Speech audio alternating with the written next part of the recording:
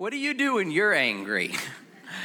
I heard about one couple, husband said to his wife, honey, every time we fight and I lash out at you, you keep your cool. It's incredible. How do you do it? Wife said, well, I just go clean the toilets. Husband said, clean the toilets? How in the world does that help? Wife said, well, I use your toothbrush.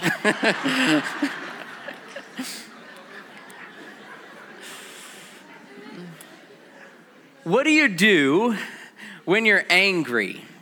Now, when I was growing up, I pretty much got along with everybody that is, except my little sister.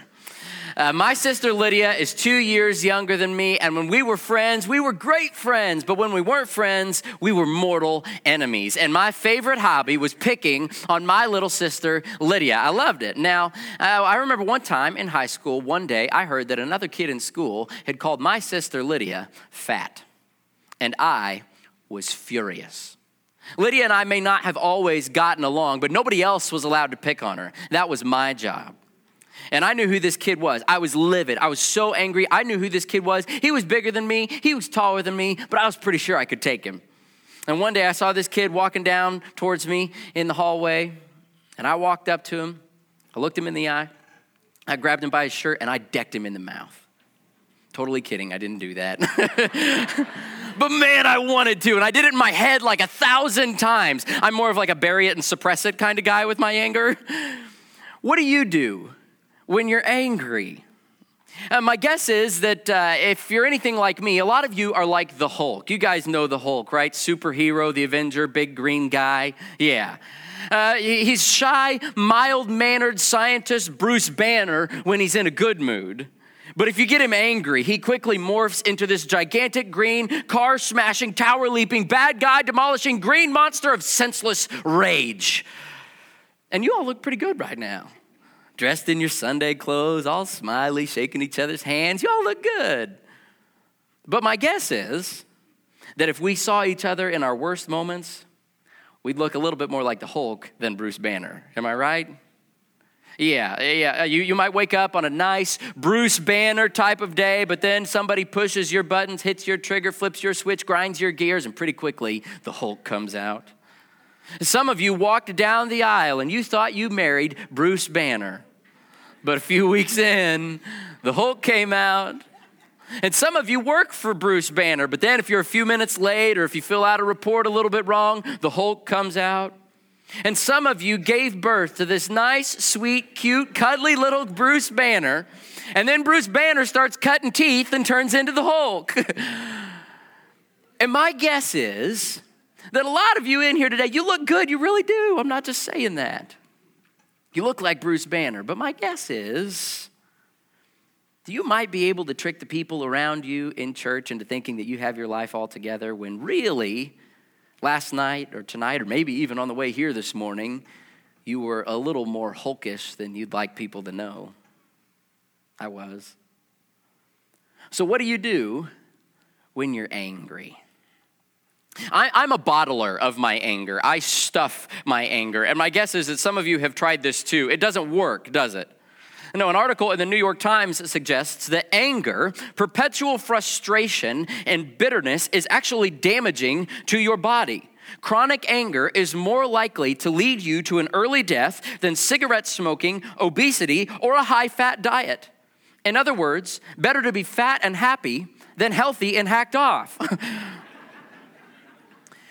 50 years ago, the industrialists thought that they could just take the toxic waste from their factories and dump it into a stream and it would be long gone, or they could bury it and pretend like it wasn't there. No harm, no foul.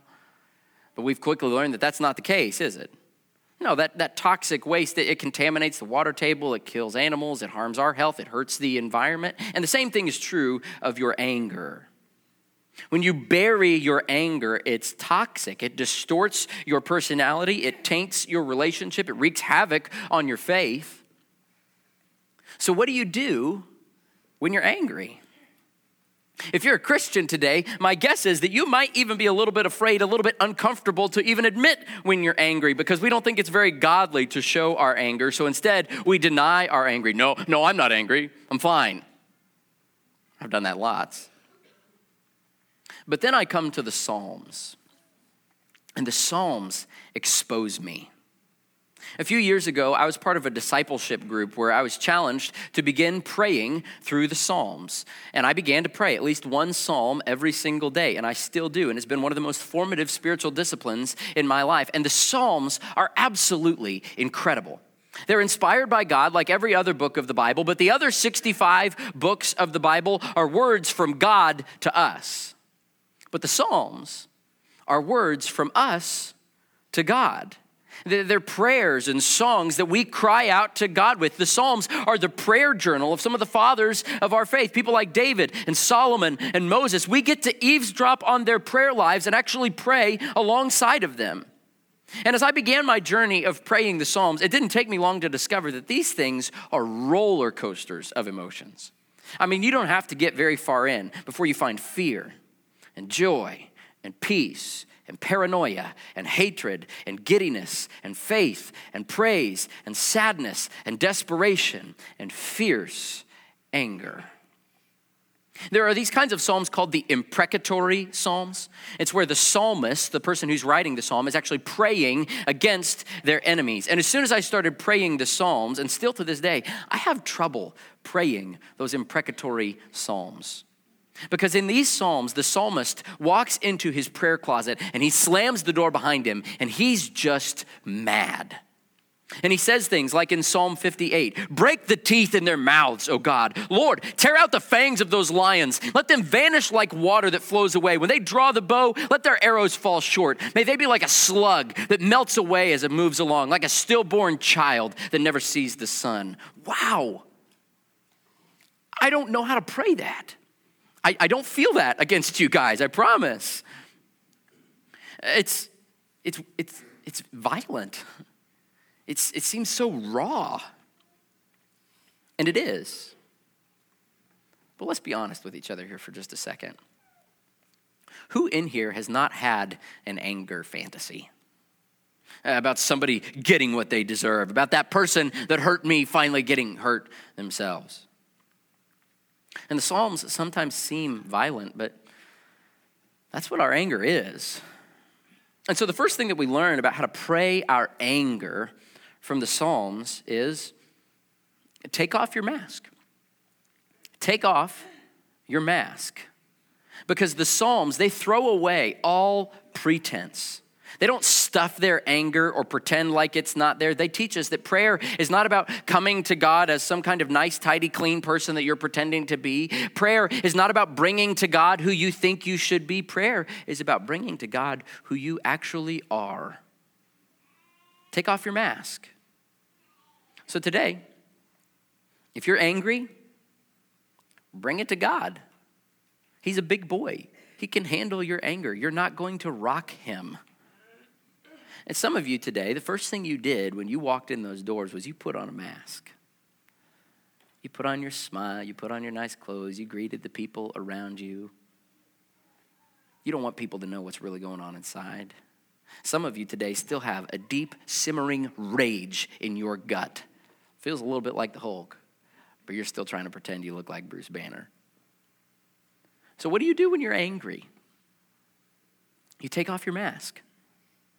I want to take a look today at the most shocking psalm of all, Psalm 137. Open your Bibles there with me, Psalm 137. As you turn in your Bibles, here's the situation of Psalm 137. God's people, the nation of Israel, have split into two kingdoms, Israel to the north and Judah to the south. And both of these kingdoms have disobeyed God. They've refused to follow God's law. They've chased after other gods instead. And so after decades and decades of patience, God decides to send foreign armies to conquer these kingdoms as punishment for their disobedience and a wake-up call to turn back to him. And so Judah, this southern kingdom, is conquered by the empire of Babylon. And the leading citizens of Judah are all exiled. They're taken away from their homeland. They're sent to Babylon. And these people, they've seen their home city of Jerusalem looted and pillaged and burned by enemy soldiers. They've seen their friends and their family killed. And now they've been taken to work and to live in a foreign city, far from home, a city that has no regard for their God. And so this community, this small little group of brokenhearted exiles in Babylon, they go down to the riverside there in Babylon to mourn. to sit down and to weep over the home that they've lost. And these are the words that they sang. Let's just read the whole thing, verses 1 through 9. By the rivers of Babylon, we sat and wept when we remembered Zion. There on the poplars, we hung our harps, for there our captors asked us for songs. They said, "Sing us one of the songs of Zion." How can we sing the songs of the Lord in a foreign land?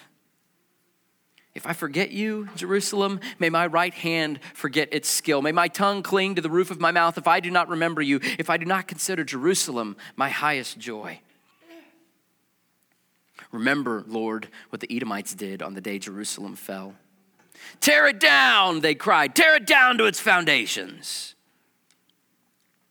Daughter Babylon, doomed to destruction. Happy is the one who repays you according to what you have done to us. Happy is the one who seizes your infants and dashes them against the rocks.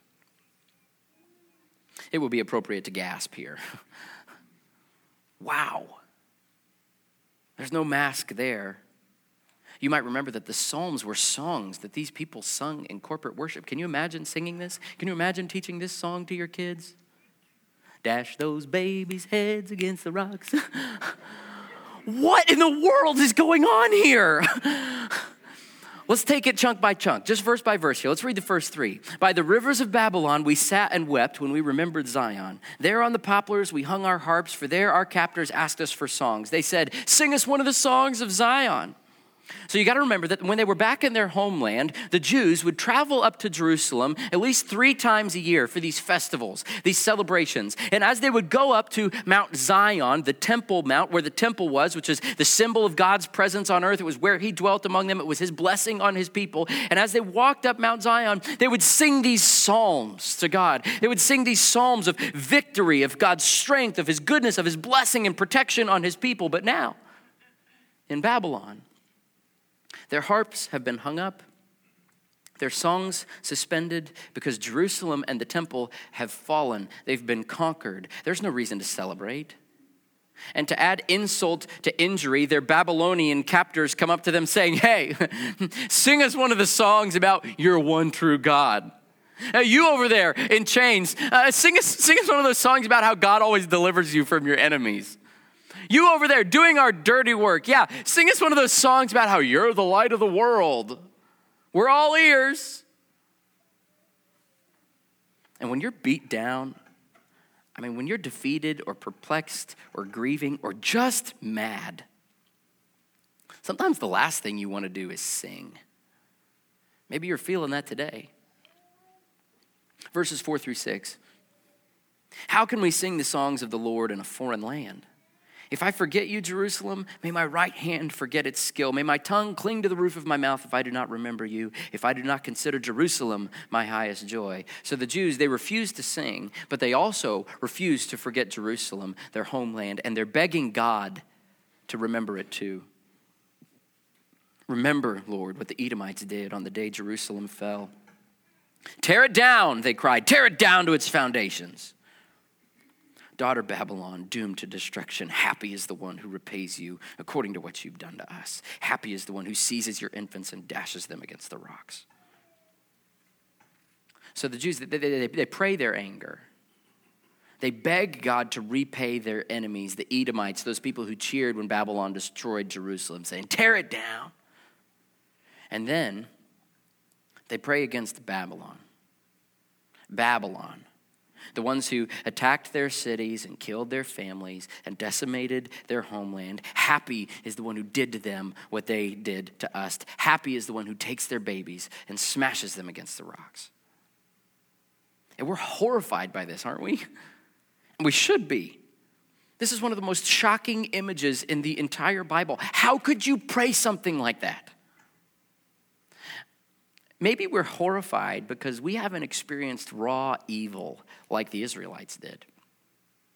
Most of the evil that I experience on a daily basis is like a 1 or a 2 on the evil scale. I push the button for the elevator and it stops at like 4 more floors on its way down to me and I get annoyed and impatient. Or maybe your spouse snaps at you because of something you forgot to do. Or somebody cuts you off in traffic and then proceeds to let you know that you're number 1. That's pretty far down on the evil scale, right? You wouldn't dream of praying something like this after something like that. But some of you have experienced evil higher up on the scale. A spouse who cheats on you, or a marriage that falls apart, or a business deal gone bad when you were cheated, or somebody lied to you, stabbed you in the back. Maybe you've been abused verbally, physically, sexually. You've experienced pain, evil higher up on the scale, and you're angry. But even then, you've probably never prayed a prayer like this before. But the evil that God's people experienced, I've never experienced anything like that. I've never seen my city burned, my religion defiled. I've never seen my wife ravaged, my children mutilated, my family shredded to pieces, killed or sold. That kind of hostility is off the scale. I've never had the desire to bash in the head of somebody's baby, but I've also never seen my children lined up to be sold into slavery. I've never seen my friends lined up and beheaded for their faith. I've never seen my wife beaten and raped and killed before my eyes because I refused to deny the name of Jesus. And that's the reality that many of our Christian brothers and sisters are living with even today. And that should make you angry. Anger is a natural response to injustice. I dare say that anger is even a necessary response to injustice. Our anger acknowledges that this world is not the way that it's supposed to be. So what do you do when you're angry? Well, the first thing is you take off your mask, like God's people did. You take it to God in prayer. You stop pretending and you let him have who you really are. Take off your mask. That's the first thing. One day when I was 12 years old, my dad came home from work and my mom met him at the door and said, "You need to talk to your son." Your son, that's when you know it's bad, okay? Now, I am the oldest of 6 kids, and as the oldest, it is my God-given right and responsibility to tell my 5 younger siblings what to do. I kind of thought of myself as the third parent. I was the long arm of the law in the house. When Dad's gone, Luke is the man of the house. That's how it works, right? Well, that particular day, one of my siblings had done something wrong. I don't remember what, but I took it upon myself to administer justice. And so I spanked them. And my mom had my dad come back to communicate to me very clearly that that was not okay. So my dad sat me down. He said, "All right, here's the deal, Luke.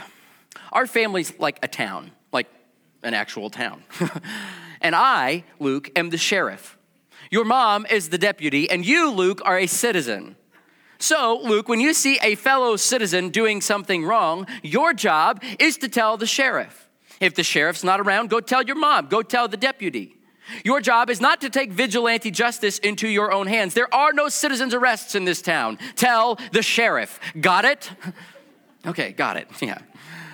And then my dad went off to work for the evening. He had some stuff to do. And by the time he got back to the house, it was late, 10:30, 11 o'clock at night. Everything's dark on the inside. So my dad's, feeling his way through the dark down the hallway. Gets to his room, and his hand brushes across his pillow. And he feels something small and plastic on the pillow. What in the world? He takes it back out into the hallway, flips on the light. And there in his hand is a small plastic sheriff's badge with a note on it from me. It said, "Dear Dad, I never knew a sheriff without a badge. Love, Luke." And that's what we're doing when we pray our anger. We are putting the responsibility for justice back in the hands of the right person. So when you pray your anger, take off your mask and hand over your badge. Hand over your badge. I have 2 little brothers. Except they aren't little. They both tower over me. Their names are Carl and Conrad. And Carl and Conrad are basically like Siamese twins, okay? They are attached at the hip everywhere they go. I mean, if you separated the 2 of them, I don't think they could think as individuals.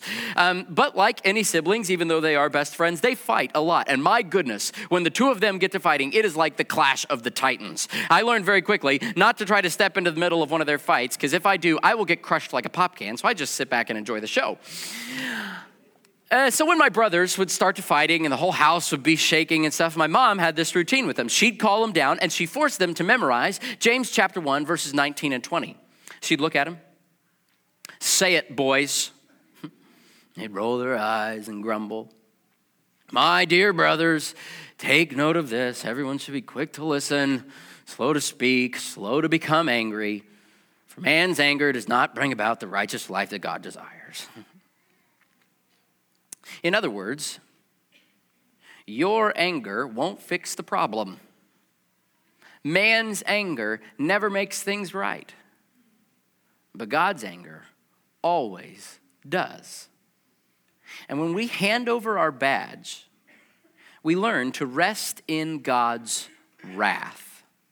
Now that sounds a little bit weird, doesn't it? We don't talk about God's wrath very often. It's not a very popular topic. If you drive around town, you'll see a lot of churches. You might see a church called, First Church of God's Love or Grace Church. And that's fine and good. That's great. But I've never driven by a church that said First Church of God's Wrath. We don't talk about that very much. We don't sing, Jesus shoves me, this I know. But as Christians, we can learn to rest in God's wrath. His divine anger at injustice. Because anger and love are just opposite sides of the same coin. C.S. Lewis says the anger is the fluid love bleeds when you cut it. Some of you in here today are hurting. You're in pain. You are a victim of injustice, and you know what it feels like to cry out, Jesus, if you love me at all, you've got to do something about this. You can rest in God's wrath, knowing that Jesus sees the sin and the death and the hurt and the pain in this world, and he will not do nothing. So when we hand over the badge in prayer, when we turn our anger over to God, we're allowing him to act as he sees fit. Because God is the righteous judge of the living and the dead, and you are not. So don't try to do his job. If you're wrestling with anger, or you're feeling bitterness or resentment, or if you have a temper problem, I'd encourage you to memorize this verse. I did when I was a kid. My mom made me. Ephesians chapter 4, verses 26 and 27. In your anger, do not sin. Do not let the sun go down while you are still angry, and do not give the devil a foothold. So when you're angry, don't sin. That means most often for me that I need to turn over the badge. I need to trust God to deal with the situation. Back in Psalm 137 here, you'll notice that the psalmist does not say, I'm going to smash their babies against the rocks. He doesn't even say, Lord, give me the strength to repay them for what they did. No, he hands over the badge. He says, God, remember what they did. In other words, you deal with this as you see fit. You bring justice. You're the sheriff. God is the only one with the perfect power to bring justice, because only he is strong enough to make right every wrong in history. God is the only one with perfect knowledge to bring justice, because only he can see the full story in every situation. God is the only one with the perfect right to bring justice, because the earth is his and everything in it. God is the only one with the perfect character to bring justice, because he alone is truly just. So the answer to your problem, the solution that you're seeking to your anger, it may not end up looking like what you want it to look like, but you can hand over the badge to God knowing that he always makes the right decision. God always does the right thing. You can trust him. Hand over the badge. And handing over the badge, I think most often looks like Romans chapter 12, verses 17 through 21. I'm just going to let these verses speak for themselves. Do not repay anyone evil for evil. Be careful to do what is right in the eyes of everyone. If it is possible, as far as it depends on you, live at peace with everyone. Do not take revenge, my dear friends, but leave room for God's wrath. For it is written, it is mine to avenge. I will repay, says the Lord. On the contrary, here's our job. If your enemy's hungry, feed him. If he's thirsty, give him something to drink. In doing this, you will heap burning coals on his head. Do not be overcome by evil, but overcome evil with good. That's tough. So how do we do that when we're angry or when the situation's unfair? Well, we follow the example of Jesus, who said, love your enemies, do good to those who hate you. And actually, if you don't forgive other people, God won't forgive you. In the year 1960, a little girl named Ruby Bridges was the first to cross the color barrier by attending an all-white school. She was only 6 years old. And on her first day, hundreds of protesters gathered outside as Ruby walked into the school. She was the only black student in a school full of prejudice. People spit on her, they cursed at her, they threatened her very life. One protester even carried a little black doll in a coffin. And amazingly, through all this little 6-year-old girl, Ruby didn't seem to be angry or bitter or depressed.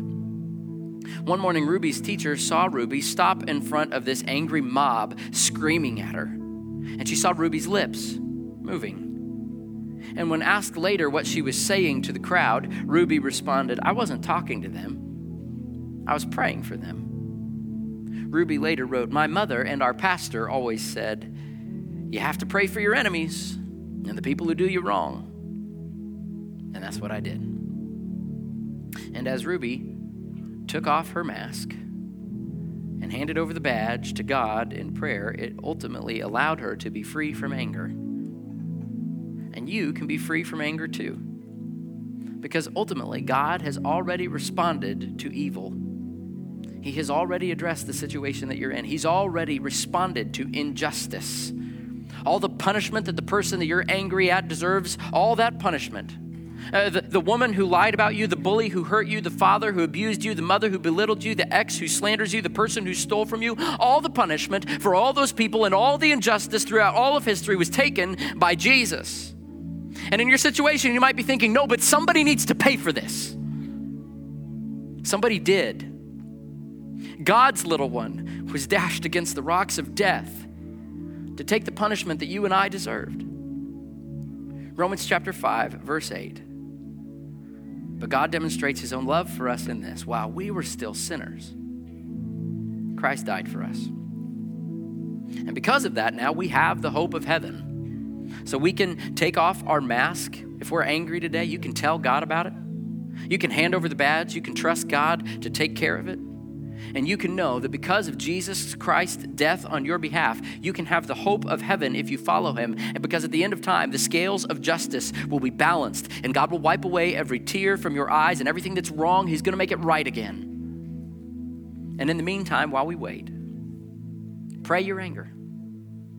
Take off your mask and hand over your badge. Let's pray.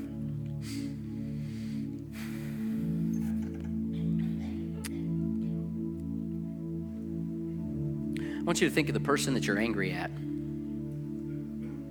If there's any bitterness or resentment or anger or unforgiveness about a person or a situation in your life, bring it to the surface right now.